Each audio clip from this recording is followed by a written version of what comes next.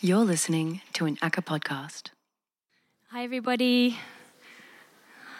Welcome to the Australian Centre for Contemporary Art and welcome to tonight's talk by Shaun Lynch, Bandits Live Comfortably in the Ruins. My name is Adrienne and I'm the Curator of Public Programs here at ACCA. Before we start, I would just like to take a moment to acknowledge the Boon Wurrung people who are the traditional owners and sovereign custodians of the land on which we are meeting today, along with the Wurundjeri and all Kulin nations. And I would also like to extend our respects to elders past, present, and also to all First Nations people who may be with us in the audience tonight.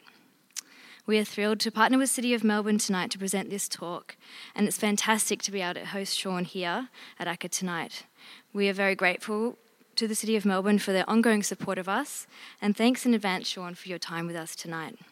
This evening, Shaun will talk for about 40 minutes, and then I'll be bringing a microphone round for any questions you may have. I would now like to introduce Liz Fenwick. She is the Public Art Project Lead for Creative Urban Spaces at the City of Melbourne, and she'll be introducing Shaun tonight. Would you please join me in welcoming Liz?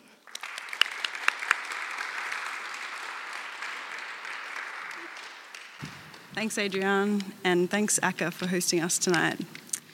We were talking to Shaun on the phone a few months ago about coming over to Australia and doing some research with Arts Melbourne, and he mentioned at the end of the call, if you want me to do something else while I'm there, I'm pretty handy with the talking, which made us all very excited about the possibility of hearing him speak about his work, even though his research in Australia has only just started.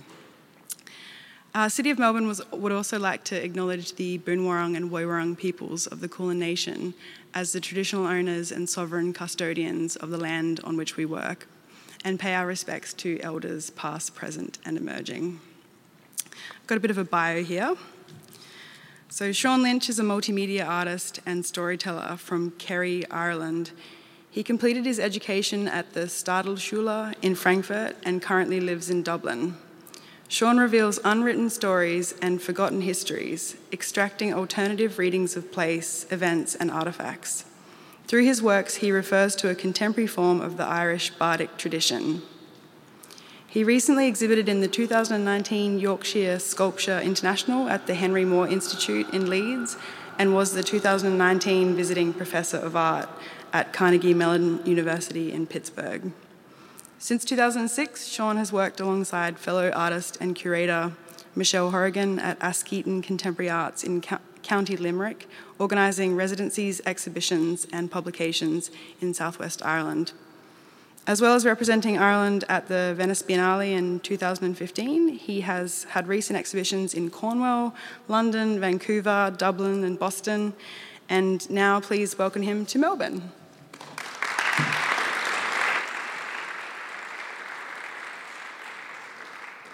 Hello, everybody. Christian Capuro just told me that if the talk gets really interesting, the podium will move forward. If things start getting a little bit dull, I'll move back towards the gallery into the shadows. So just keep an eye out for that as we go on.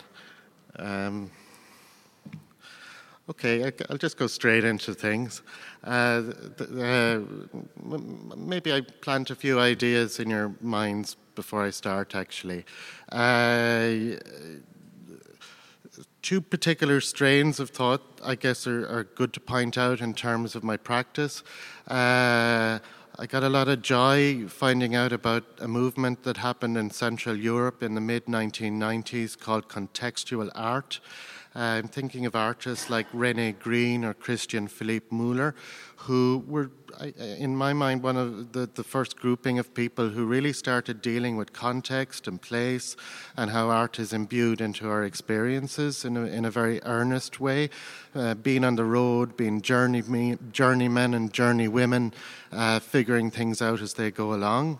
The other thing I have a particular interest in is orality and conversation and narrative, and how in some way objects are just containers to be burst open and there's stories inside that we can all share and give us a realistic position of the world that we're living in.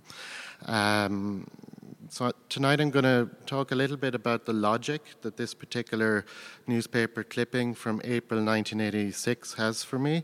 I'll speak then about a video I made in 2007 with a man called Eddie Lenihan. He's, I guess, the last great storyteller of the country I come from. I'll speak about John DeLorean, who made the DMC-12 sports car, which many of you will be familiar with from the motion picture Back to the Future. And then I'll spend the rest of the talk going on about stone carving from the point of view of institutional critique. All right? So the image you see here is the letters to the editor page of the Irish Times newspaper. In April 1986, an unusual thing happened on that day's edition. An image was printed on the paper. Normally it's just a series of letters and they'd rarely publish a photograph. The image that you can see shows a man up on top of a mast upon a bicycle. This is at the top of Carrauntoohil Mountain. It's the highest mountain in Ireland, the closest place to heaven. You can see on the island, you can see this denoted by the quite large metal crucifix in the background. And this monument of the bicycle appeared there as an impromptu tribute to the Irish writer Flann O'Brien and his book, The Third Policeman. It was made possible because when the crucifix appeared there in the mid-1950s, they put a wind turbine on top of the mast you see in the foreground here, so the wind turbine could drive some electricity to light up the crucifix. So anytime you were lost in the area and needed some inspiration, all you had to do was look at the summit of the mountain for guidance. Harsh winter conditions on the top of the mountain resulted in the turbine falling off. As a result, this became a place that Flann O'Brien could territorialize. O'Brien wrote a book called At Swim Two Birds. He published it in 1940. The publisher, James Joyce, read the book with a magnifying glass and proclaimed it to be a modern classic. Needless to say, Joyce was incorrect. It was a postmodern classic for many reasons. I'll talk a little bit about some of the narratives. His previous book, At Swim Two Birds, they published it all. It was in a warehouse in London ready for distribution. The warehouse got bombed during the Blitz. All the pages of the book went up on fire, and Flann O'Brien was very disappointed and took to the drink for the next 27 years until he died in 1967. His second book was called The Third Policeman. He wrote it in 1940. He never had the confidence to tell anybody he wrote a second novel. He always claimed he took a drive up to the hills in Donegal. He opened the door of the car and the manuscript pages flew out with the wind blown into the car all over the landscape. His wife found it in a drawer once he was dead and got it published in 1967. Some important ideas in the book include a scientist who has rationalized that the world is in fact sausage-shaped. And the main thing that I'd like to talk about is his idea around the atomic theory. If you cycle a bicycle up and down the roads here in Melbourne, I don't know, for a half hour every day for 10 years, atomic theory affects you greatly. Your zest, your personality, and your hunger for life all moves down through your body into the saddle of the bicycle. The molecular exchange that results because of prolonged contact with the bike means that the atoms from the bike move up into your body. So you might meet a character on the street here who could be 40% bicycle. And this is not in very literal terms, like someone's going to have a bicycle bell on their head or handlebars sprouting out their ears. I give a practical example of how it will affect someone now.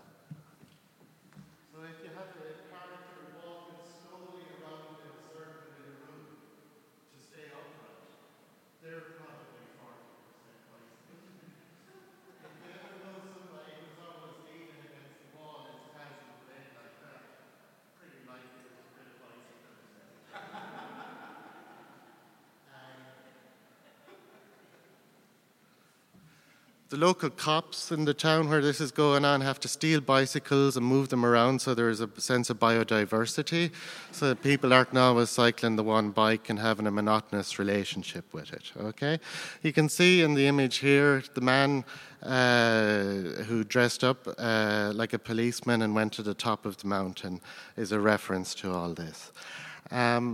The atomic theory is very important for me because it explains a lot about how we all live in the one world, all right? That bicycle has fallen down the summit now in Carrauntoohil. I spend my summers going around the mountain looking for remains of it. The remains of the bike touch the mountain touches Ireland, Ireland touches the sea touches Australia, touches Melbourne, touches here, touches you right now. Okay, so we're all interconnected in the one place. Merleau-Ponty in 1967, 27 years after Flann O'Brien realised this, called this the flesh of the world. And our existence in some ways cut out of that, okay? I've a great interest in all this because I think it's a way of trying to figure out the materiality that's in front of us all the time. You could never have a stable identity with the atomic theory because everything you touch becomes part of you. Every day you get up and you move around the place, you change. There's no chance for middle-class stagnation. There's no chance from letting on that you know exactly who you are all the time, okay? And this sense of digression might grow to be a belief system, all right? And it might be very important to think about that in my mind when you see the image here, because there's a dogma of Catholic guilt in the background, but there's something else, an otherness beyond that might be useful in thinking about the shape of things. So I like to tell people about Flann O'Brien, a really important writer in my mind. The Third Policeman is the name of the book. I'm going to try to give a couple of examples of that in practice for me in the last while. This is a man called Eddie Lenihan. Eddie was on television when I was a kid. He had a program on children's television called 10-Minute Tales. It would start with Eddie talking about some forlorn story out in the countryside. 10 minutes later, his face was right up against the camera lens, shouting and spitting some ending very dramatically. He made quite an impression on my generation. Needless to say, his program only lasted for 2 seasons on the Children's Commissioning Office. He's a folklorist. He goes around the country collecting stories from old people on the fireplace. He has a way of working where he'll turn on the tape recorder. The first day is repertoire. It's the stories that have an interesting beginning, a dramatic middle, and a tidy enough ending. The second day will be full of stories in the same format. But he has a theory that by the time you get to the third day, narratives begin to fall apart. And the traditional forms of communication that we all acknowledge and use in some way dissipate off into particular instances. He told me a story about the Ballyseedy massacre in 1918.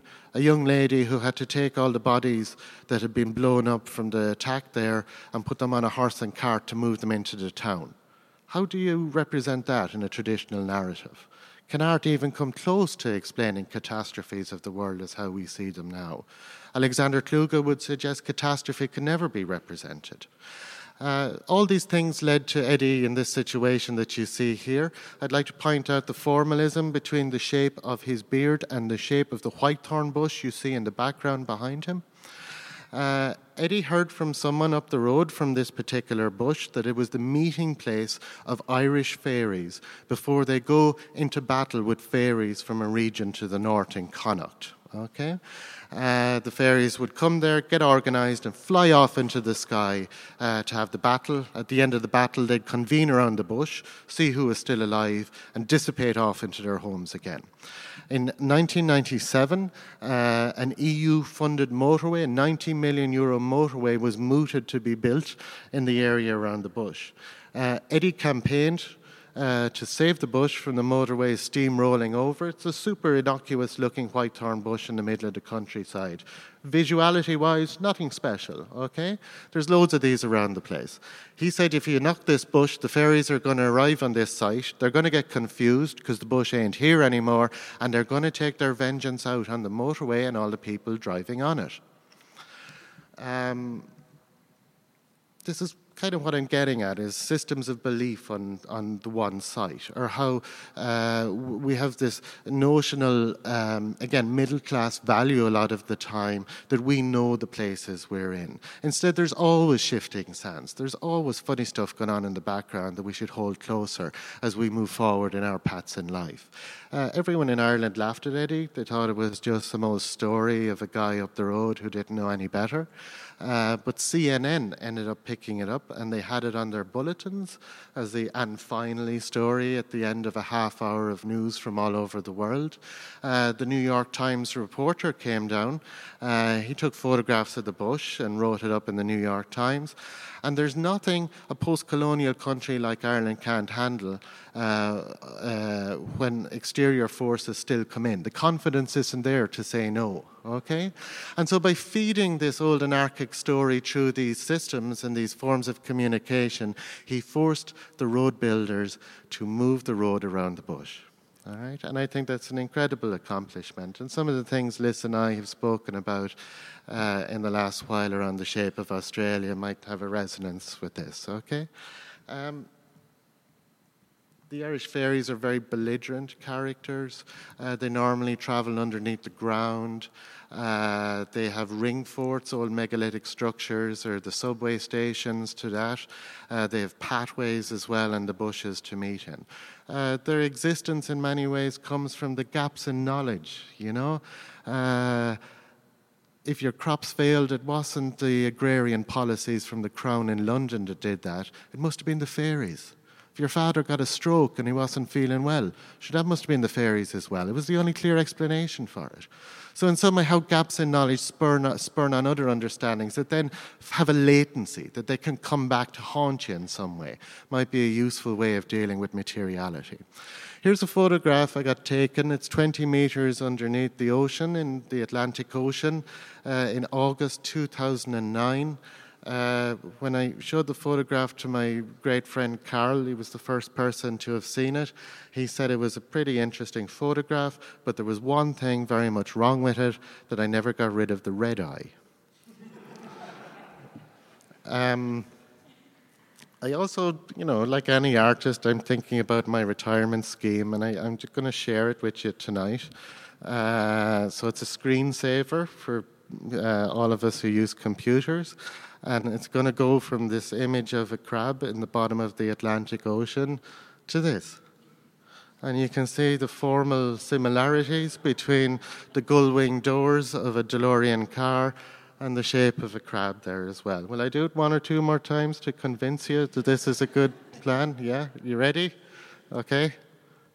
Now, this is a promotional image that was used for the DeLorean DMC 12 motor car. You can see the people in the photograph have much more of an interest in looking at the back of the car rather than the Lear jet that you see behind them. They don't even know it's there. The DeLorean car was manufactured in Belfast for an 18-month period between 1980 and 81. Belfast doesn't have a great tradition of the automobile industry. The car was, a factory was built there. The car was designed from scratch. 4,000 of the cars were made, exported, not for Irish people to drive on shit roads around the place and all the potholes. Instead, it was for Beverly Hills. Once the car got to the port in Los Angeles, they realized all 4,000 cars had a fault in the steering pin and they couldn't be driven on California roads. John DeLorean, here he is in a Playboy interview around that time, was the guy in charge of this operation. One of the few men in corporate America who had a chin job. He disappeared for about a fortnight. You could see his regal chin. How could you ever say no to that in a boardroom meeting? He was a maverick entrepreneur, was the term applied to him, probably in this article too. He came to Belfast. He slept there one night in his house over 4 years.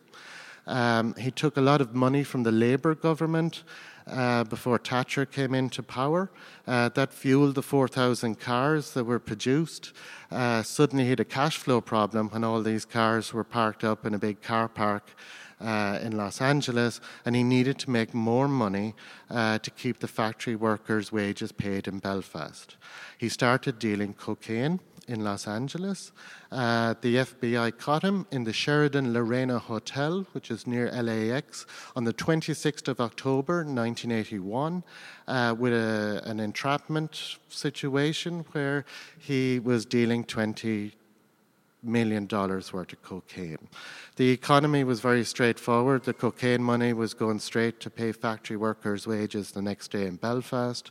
And so again, the weight of the world. One thing happens in a hotel room in Los Angeles that means all these factory workers are out of pay the next morning, all right? I was very familiar with the story because my father ran a garage. DeLorean was sexy. He was always in the news. The car looked like a spaceship. He had a supermodel wife. These were all things people in garages in Ireland at the time talked a lot about.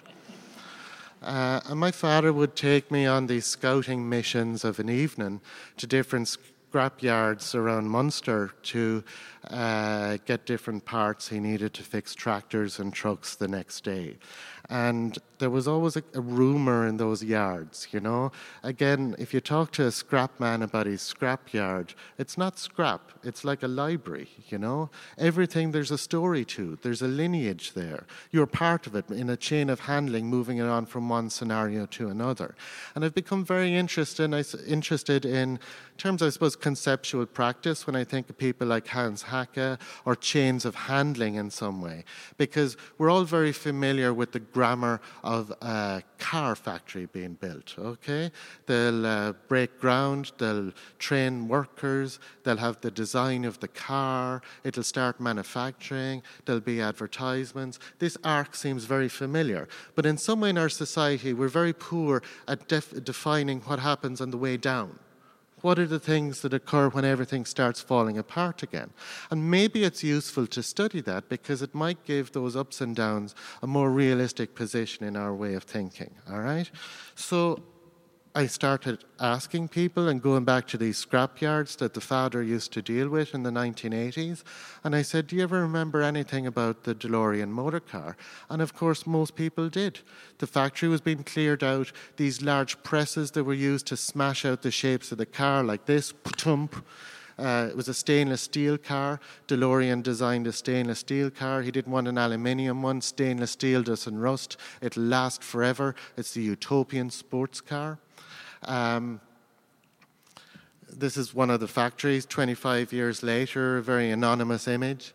This is the chain of handling I'm talking about through scrapyards in Cork, in Limerick, in Dublin, in Galway, until I found out that a grouping of the body parts, or these large metal presses, which were worth a lot of money at the time, ended up being taken on a ship, moved to the west coast of Ireland, and unceremoniously dumped into the Atlantic Ocean as anchors for a salmon farm that was being built with European Union money at that time. After a lot of bickering with the fishermen on the site, this is the scene I managed to recover. And this is the leftovers of the DeLorean factory, right? Couple of visual puns to throw in at this stage. You can see the little fella there kind of looks like he's about to roll down the window in the car, right?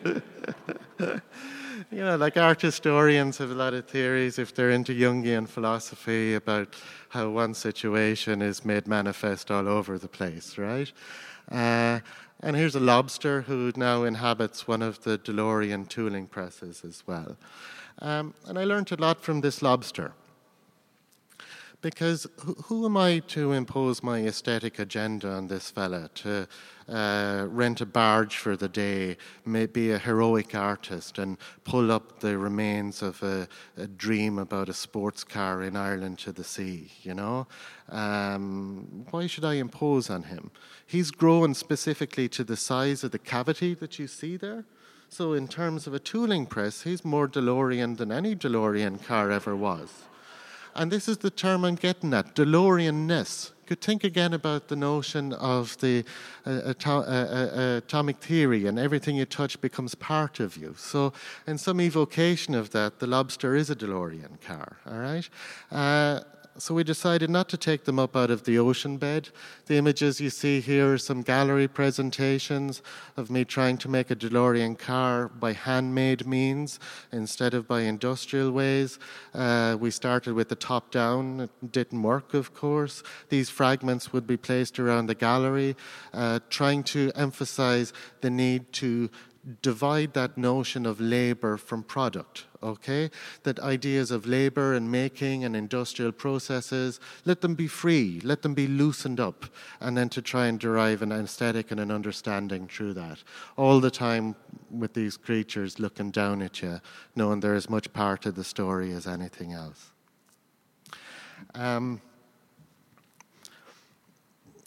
So, let's get to the big thing, which is embodied knowledge, and how ways we think about things that maybe are denied to us in some way, and how to be speculative around clustering together thoughts or moments. And I think art making is a really useful medium for this, particularly the format of exhibition making, because the great privilege that being an artist gives you is to make a public presentation or a public statement for whatever it is, 4 weeks or 3 months in a gallery space, and then in some way being able to reject your own findings at the end of that time and begin again, okay? And it's a great thing because in some way it gives you the chance to grow with people or just expose your research for a certain period of time.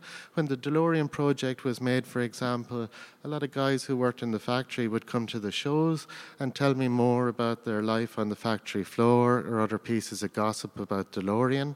And then the next time the piece would be showed, I'd try and incorporate that in. And it really helps a movement through the world because you don't think all the time of yourself as an expert. All right? You become someone who's a shepherd and trying to push the material on in some way and keep it all together, goading it into the next field without really knowing how that's going to end up. And I'm going to talk about one more project in that regard.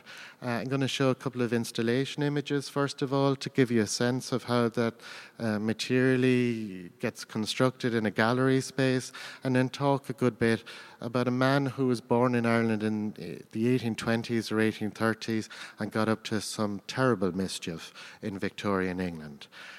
This is an exhibition called A Blow-by-Blow Account of Stone Carving in Oxford. It was shown I suppose, in its first run in 3 gallery spaces in Modern Art Oxford, in the Hugh Lane Gallery in Dublin, and at the CRPC in Bordeaux over a 2 or 3 year period. And it had different iterations in each place, and a book went along with it as well. And I'm going to show a couple of the installation images to give you a sense of how you would encounter this as a kind of cold call when you'd walk into a gallery space first. This is the cafe space in Modern Art Oxford. They would have used it predominantly in the 1970s as an exhibition space. Brodars would have projected on the wall there, for example, in the background. I'm not responsible for the daffodils. They're just a nice touch. Okay. There's 2 things of mine that I'd like to point out.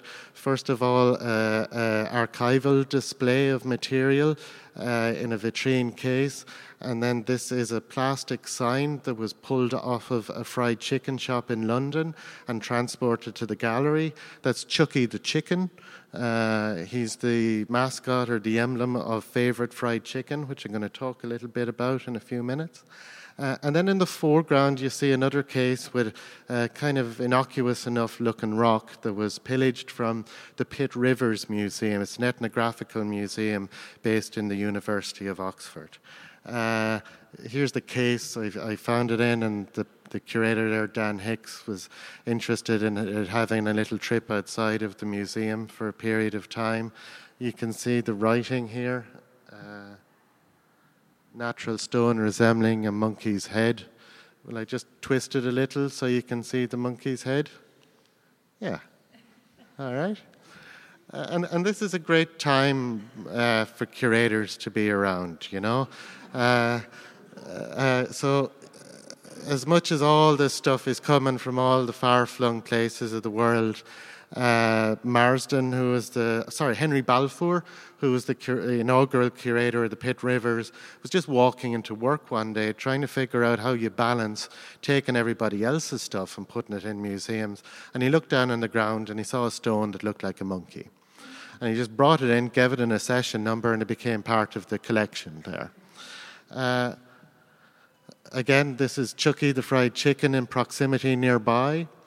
You can see some of the grime from the London streets on the bottom of the signage there. This was a light box in operation there for 15 years on the South Lambeth Road. You go through the gift shop.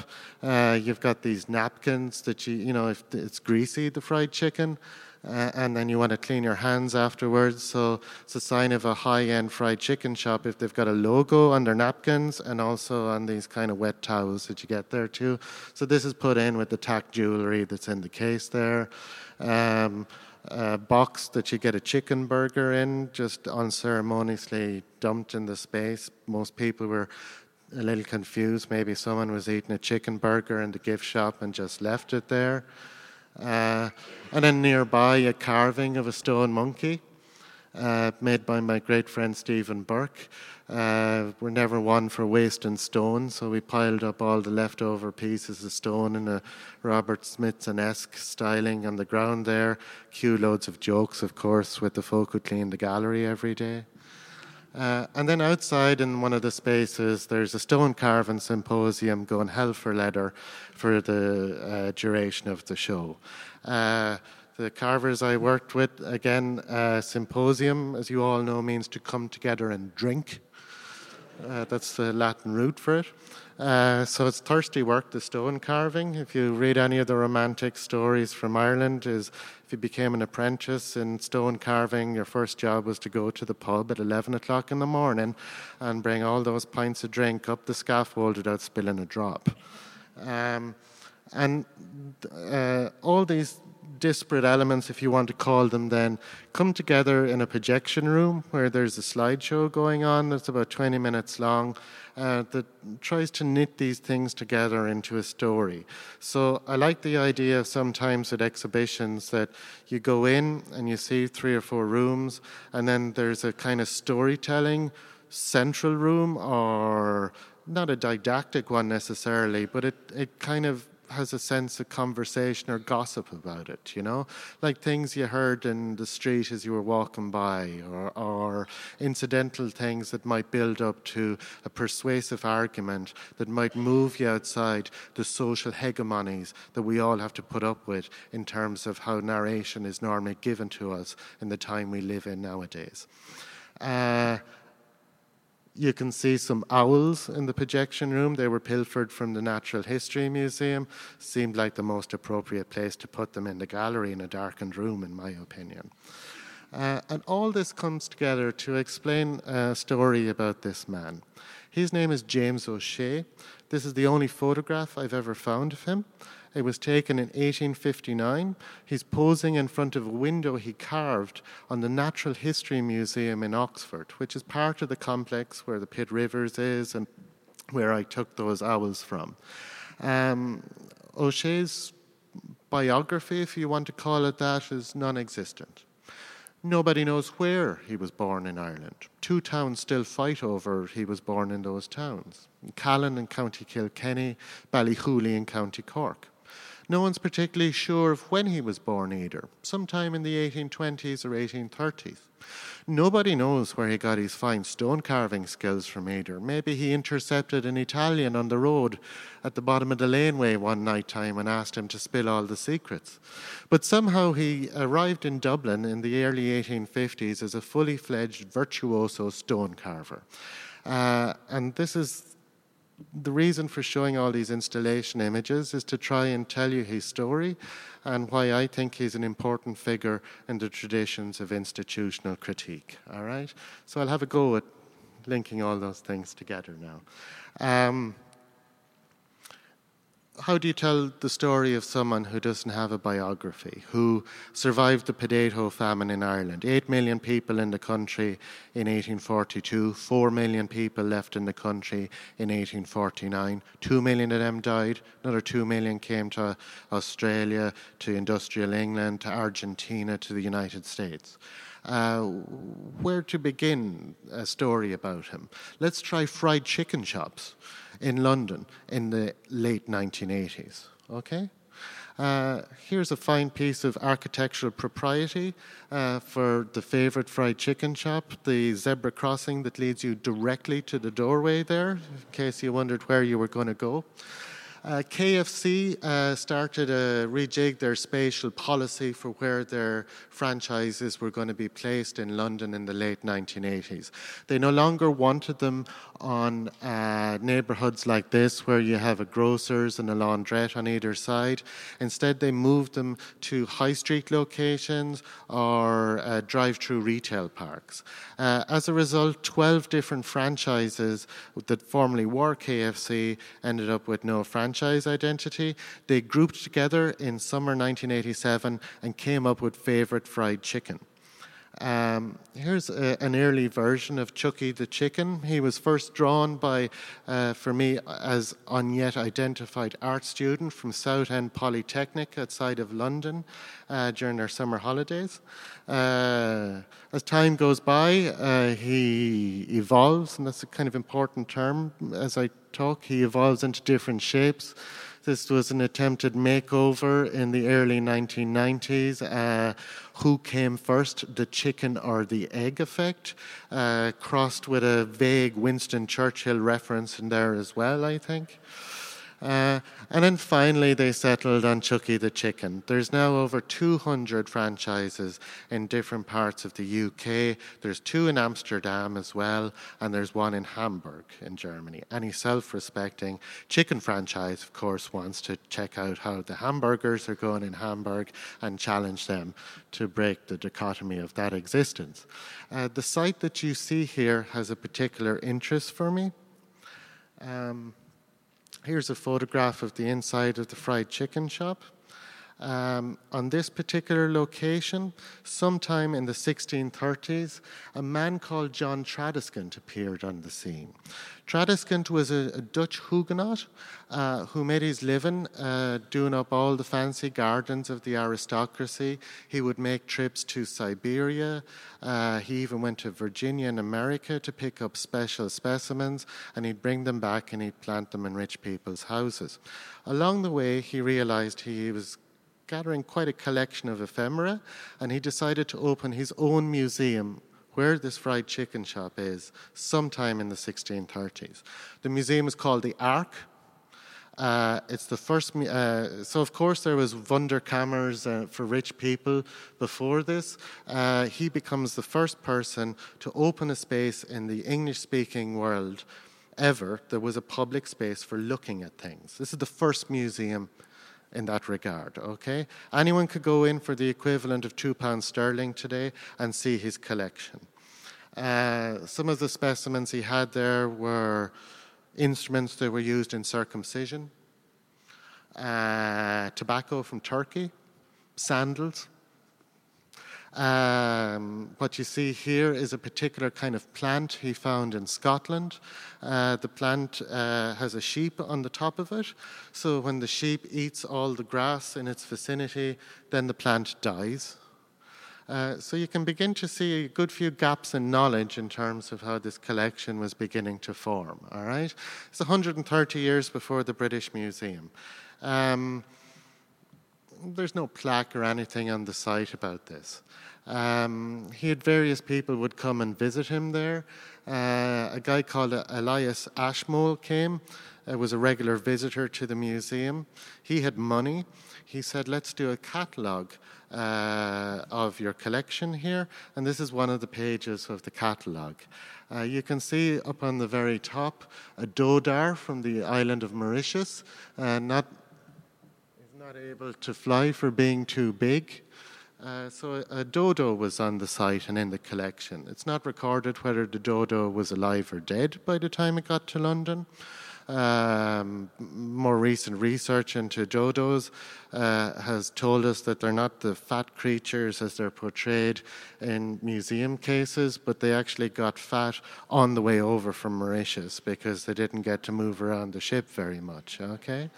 And this is how that dodo is portrayed in the Natural History Museum in Oxford. Ashmole got Tradescan drunk one Christmas. He got him to sign a piece of paper saying, when you die, all your stuff is mine. Tradescan died. Ashmole came by with the horse and cart, cleared out the whole museum, moved it out the road to Oxford, and made the first museum in Oxford called the Ashmolean Museum. All right. The dodo bones that were on site in the South Lambeth Road ended up there as well. This is how museums normally start, isn't it? Like someone saying, I like your stuff, give it to me. Right? And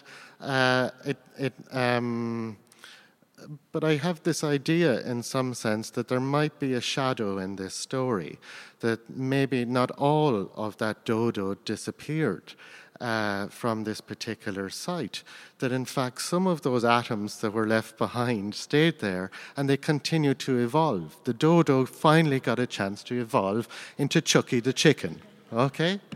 And so these shadows might be a good way now to begin to go back to O'Shea. Here he is in that one photograph again. Dante Rossetti, the great pre-Raphaelite writer and painter, told us in his journals that O'Shea did in fact have a red beard. He was a true red-bearded Irishman.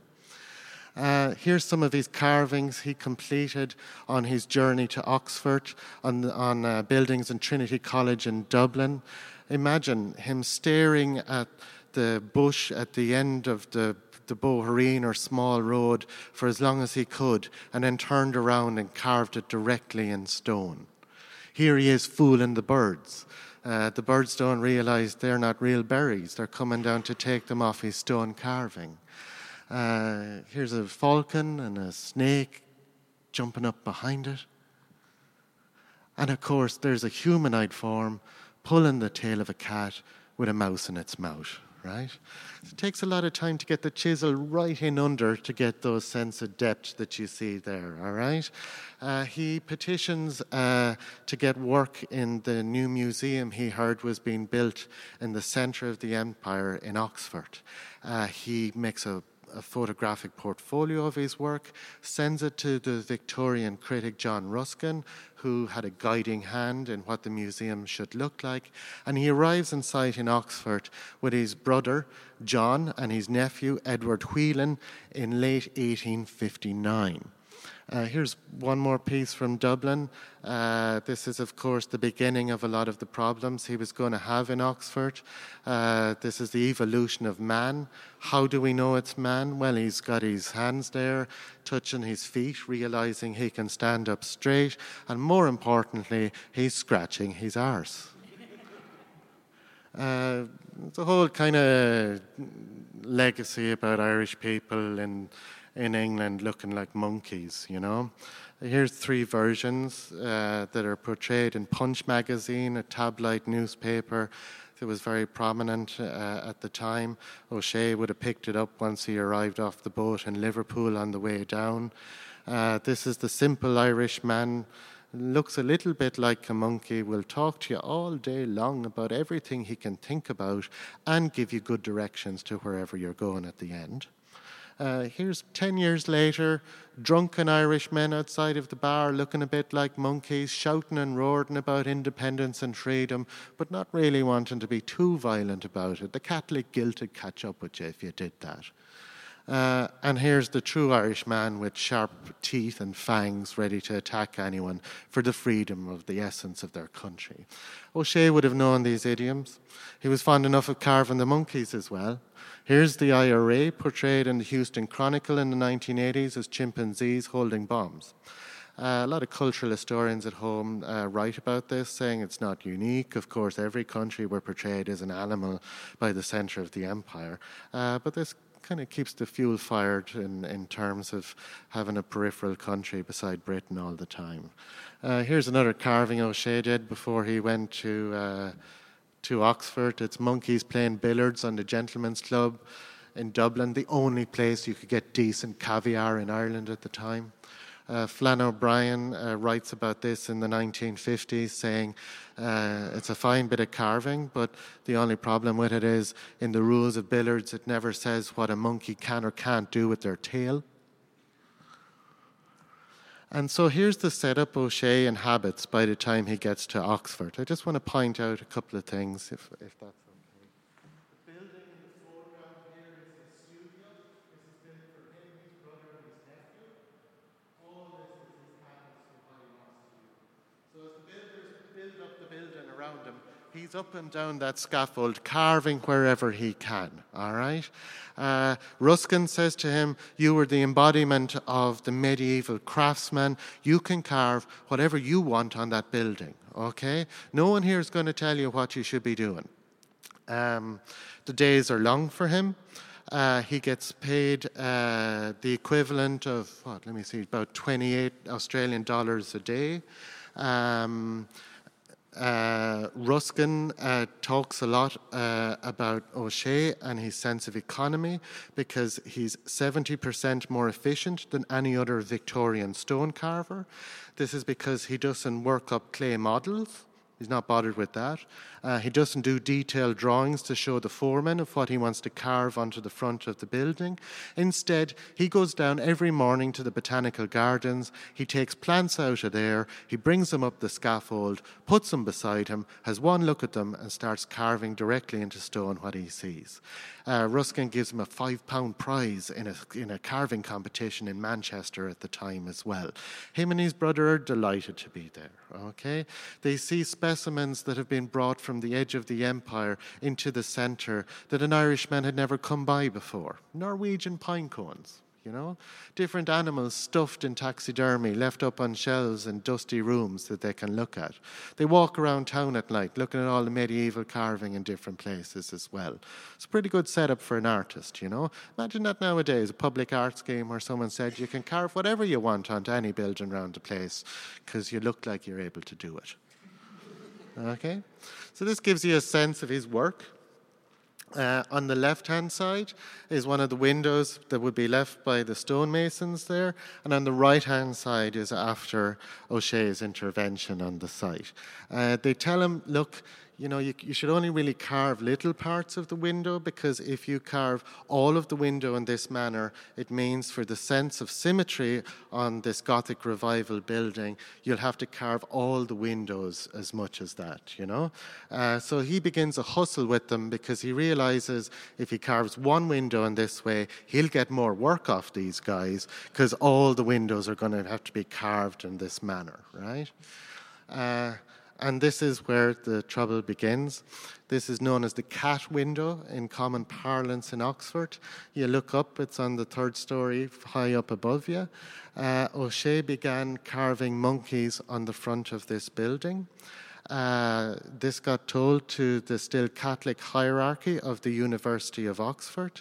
They came down to the site and they said to him, you can't carve a monkey on the front of the most important museum building that's been made in the empire at this time, which is an incarnation of all the great things that were brought by Tradescant here and the Ashmolean in the 1530s, because if we have a monkey on the front of our building, it looked like we're endorsing Darwin's theories of evolution, which will be published in 7 months' time. All right? So they said, change that monkey into something else. So as a result, you see these feline characters moving up and down on the arches there, which I think if you look closely, and here's a drawing demonstrating from the Bodleian Library, showing the monkey figures and how he would have loved to have done the carving. Instead, the autonomy of a monkey is sometimes seen in the bodies there, but they've got cat heads, okay? He was brokenhearted, being brought to the situation and then being told that all you can do is carve what we tell you, all the principles and hopes of artisanship breaking through into something else, that you no longer imitated, that you were the true controller of the material in front of you were all gone. He had fights, he had arguments. His brother walked off site, went to Ireland over it. He stayed there. Sometimes would go out into the countryside on odd jobs, but would be back around the yard again, hoping the situation had solved itself. Asking people what the story with Darwin was, has that been solved yet? Have people come around to their senses that a monkey will appear on this building? He was fired off site. He came back to the main doorway one morning with a hammer, with his hammer, with his chisel, and with a ladder. He mounted up there, and on the right-hand side that you can see here, he started making impromptu carvings into the stone there of parrots and owls. Parrots repeating themselves over and over again like the university. Parrots repeating themselves over and over again like the university. Owls like the wise authorities of the university. Parrots repeating themselves over and over again like the university. Except he didn't talk like that, His dialect wasn't from the middle of Oxford. He was a lad from the edge of the empire. He wouldn't have said parrots. He would have said parrots repeating themselves over and over again. Owls, the wise authorities of the museum. Will I point them out? Yeah? There's the body of a parrot. There's the head of the parrot. There's the owl. The owl's head was removed as he was told to get off site for being a drunken Irishman. There's the parrot. There's the owl. There's more parrots there again. These still remain on the site to this day, on the prime entranceway into these museums. The exhibition I produced was nothing more than a signpost to point this out, that this guy was able to in some way make this protest. They are parrots, they're not parrots. If you think about medieval representation, if a form is not clear in itself, it hasn't got to the stage of being representable. This is another form, a form coming in being, a realization of a situation, but also his relationship to the stone and the whole scenario that he found himself involved in. There's one more thing I need to talk about on the cat window. These are no ordinary cats he carved there. He instead carved the king cat of Keshcoran onto the window. The king cat of Keshcoran was a signature sculpture by Ungabán Sayer, who in Irish myth was the first stone carver that appeared in the world. He never knew what to do with himself, walking through the stony landscape every day. He only could use stone as a pillow to rest his head upon at night time and gaze at the stars. Then one day a bag of tools landed in front of him, and he suddenly knew what to do with them. So he decided to go into the next nearest town and look for work carving on the front of a building there. The story was not written down in 1859. It was first written down in 1927. By Ella Young, an expat living in San Francisco. Yeats would have crossed the road not to talk to her in Dublin. She moved to San Francisco, got endowed a professorship in Berkeley, became a tree hugger and a very important figure. And she wrote down the story of Ungabán Sayer. But O'Shea would have known that from hanging around at night time, wanting to know who was the first person who carved a piece of stone in the place he came from. So I'm going to read a little bit about the story of Ungabán and what happened when he went into that town that fateful day. Walking at his will, he came to a place where a great chief's adun was a building. The folk that fashioned it were disputing and arguing among themselves. "It is right," said one, who had an air of authority and a red cloak on him, "it is right that on this lintel there should be an emblem to show the power of the dun, an emblem to put loosening of joints and terror upon evildoers. It is more fitting," said another, "that the man who carves the emblem should be honoured in it." "Nay," said a third, "that the man who raised the stone should be honoured in it. I myself should be honoured." And so the clash of tongues and opinions went on. "The blessing of the sun and the colours of the day to you," said the Gabon. "Have you work for a craftsman?" "Oh, what craftsmen are you," they say, "that come hither a-begging? The world runs after the master craftsman. We have no need of bunglers." But I am a master craftsman. Hear him, cried they all. Where are your apprentices? What dunes have ye built? What jewels have ye carved? Tell us that. You're a man with ill-cobbled brogues and burrs in his coat. A likely lie. The city authorities then go for their lunch. As they're gone for lunch, the Gabon takes his stone carving tools out and begins to carve on the front of a building. When they come back from lunch, the story continues. The first that caught sight of it cried out. The cry ran from man to man of them. There was hand-clapping and amazement. The Gabon had carved the king cat of Keshkaran, more terrible than a tiger. The cat crouched midway in the lintel, and on either side of him spread a tail worthy that royal one.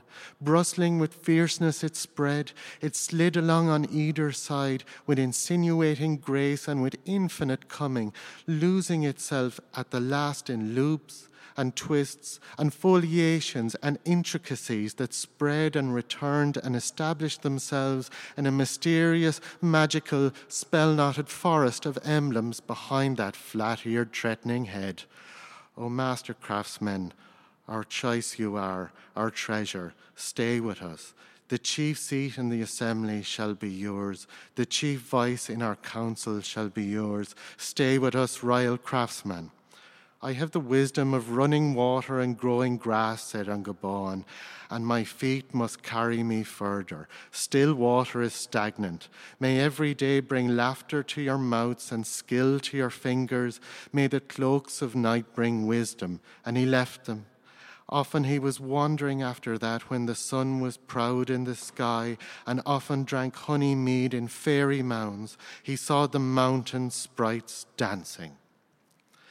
The king cat of Keshkaran, his job was to protect the entranceway into hell in caves around Ireland. So if it looked like you were going to fall into hell, he was the character who either told you to run away or he caught you and threw you in there. By carving this figure on the front of a museum building, it makes the suggestion that all the things inside the window in that museum are a form of hell. It's a hellhole. Okay? All those animals that were alive are dead and stuffed in there. All the stories that could be told, all the different things are now static behind display cases. And so this is why I propose to you, in the spirit of institutional critique, people like Andrea Fraser, Hans Hacke, and all these brave souls that in some way make our life bearable as we move our way through it, that O'Shea might be one of them. He might have the latency of that time as well. His ideas just in some way took longer to reach us, you know. So I commend him to you as an artist. Take him into your hands, into your hearts, and into your heads. His sense of devilment is something we should all be at. And these are things I learned by trying to figure out who he was and what this place was. I'm really happy to share them with you tonight. Thank you.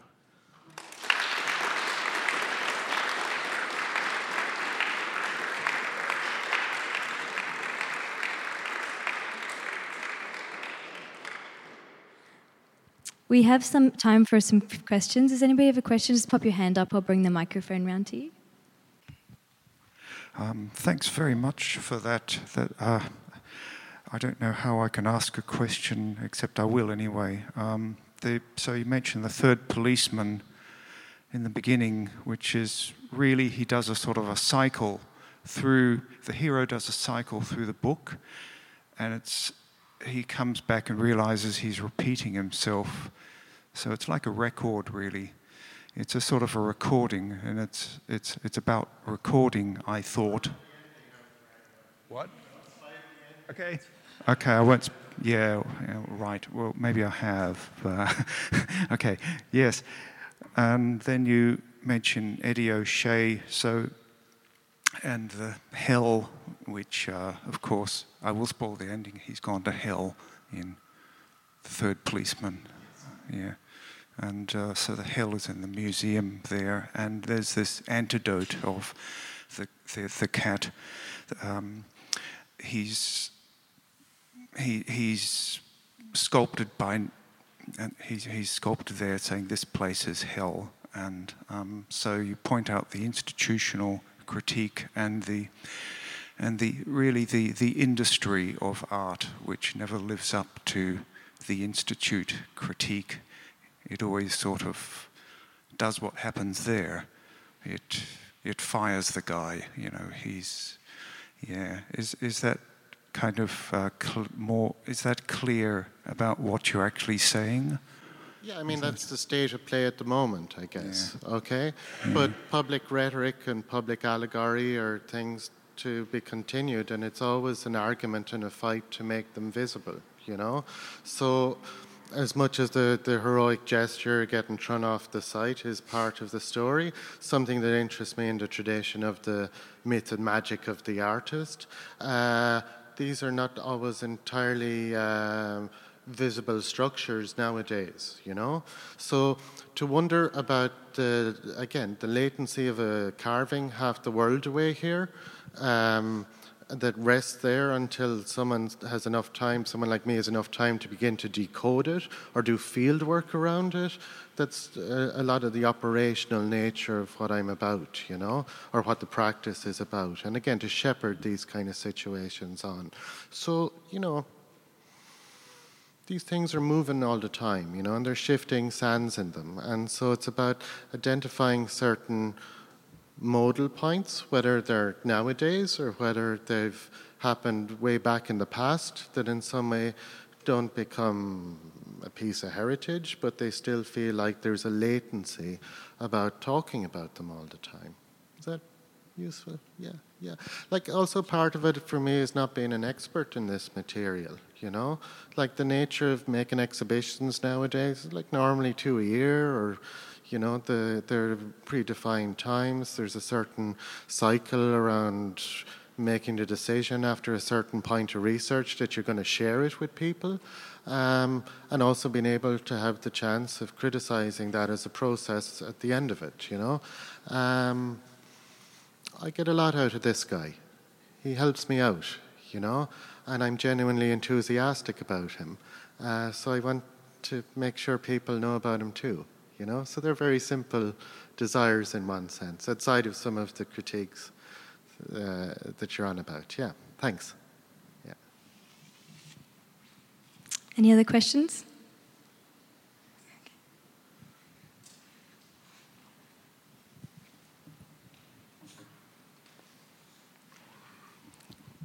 Firstly, I just want to say thank you for the talk, particularly the part about O'Shea, because I've been to the Ashmolean and looked at those exact windows before, just last year, and was also wondering who this artist was and whatnot, and so that's really wonderful. And also this idea of sharing your favorite artist, which I think is one of my favorite things about talking with other artists. And you mentioned Christian Philip Muller, who's an artist very dear to me. I really like his work. Great. I'm just interested, though, in like how you, I suppose, come to work on the particular things that you're working on. Like, how do these investigations begin for you? I mean, I can give very pointed examples, maybe. Like, I saw Eddie on TV when I was a kid. Yeah. The DeLorean stuff, the father be eating his dinner, going on about this guy, you know. With O'Shea, he was always lamped into art college lectures just in the last 5 minutes of people who should be mentioned in the lecture, but nobody really had unpacked the entirety of what he was about. So they're circumstantial. Sometimes I get asked to make exhibitions where there's the idea of a site involved, that maybe it's coming to somewhere and trying to unpack narratives that are there. That's always a very interesting process. It can be by chance, it's just very chance occurrence, or something goes on that sticks in the head and in some way seems like to be an interesting thing to operate around for a period of time. Other things can work the other way, where, you know, a lot of the time you start realizing in I hate using ecology, the ecosystem, that artists or my peers work in, that there's a certain gap in knowledge there that maybe we should all radiate around and think might be useful to resonate for the public good, you know? So, and that's why, again, René Green and people like that are so interesting around how they dealt with this sort of stuff.